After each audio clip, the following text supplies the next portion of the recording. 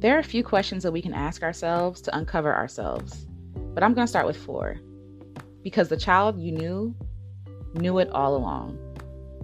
Number 1, when do I feel most free, unburdened, alive? Is it sitting outside, making music, painting, being in a community, teaching others, encouraging folks, keeping things simple? What makes you feel free? Number 2, what did I enjoy and dream about as a child? Did you want to write books? Did you want to go camping? Did you study the stars? Did you want to travel the world? Did you want to end poverty, write novels, paint walls, cook meals? Number 3, at what point in your life did you start to bury yourself? Did something happen? Did someone say something? Were you rejected? Were you laughed at, criticized, embarrassed by someone you love and respect? Did your friends stop hanging out with you?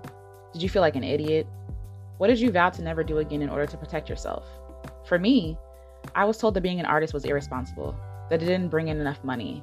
I was told that if my singing voice didn't sound a certain way, or if I didn't look a certain way, I'd never be a successful musician, for example.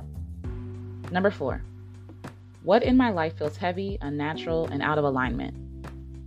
Does the job you go to every day make you sick, like physically ill? Do you feel like you're following someone else's dreams and not your own? Are you living on autopilot and not checking in with yourself about what truly brings you joy and excitement? Did you dread waking up this morning? Do you criticize other artists who are going for their dreams because you feel resentment? Do you criticize yourself because you feel like a failure? Do you want to sign up for that class but stop yourself because you're afraid, or you feel like it's irresponsible, or you think there's no point? Check in with yourself. Let me know your answers.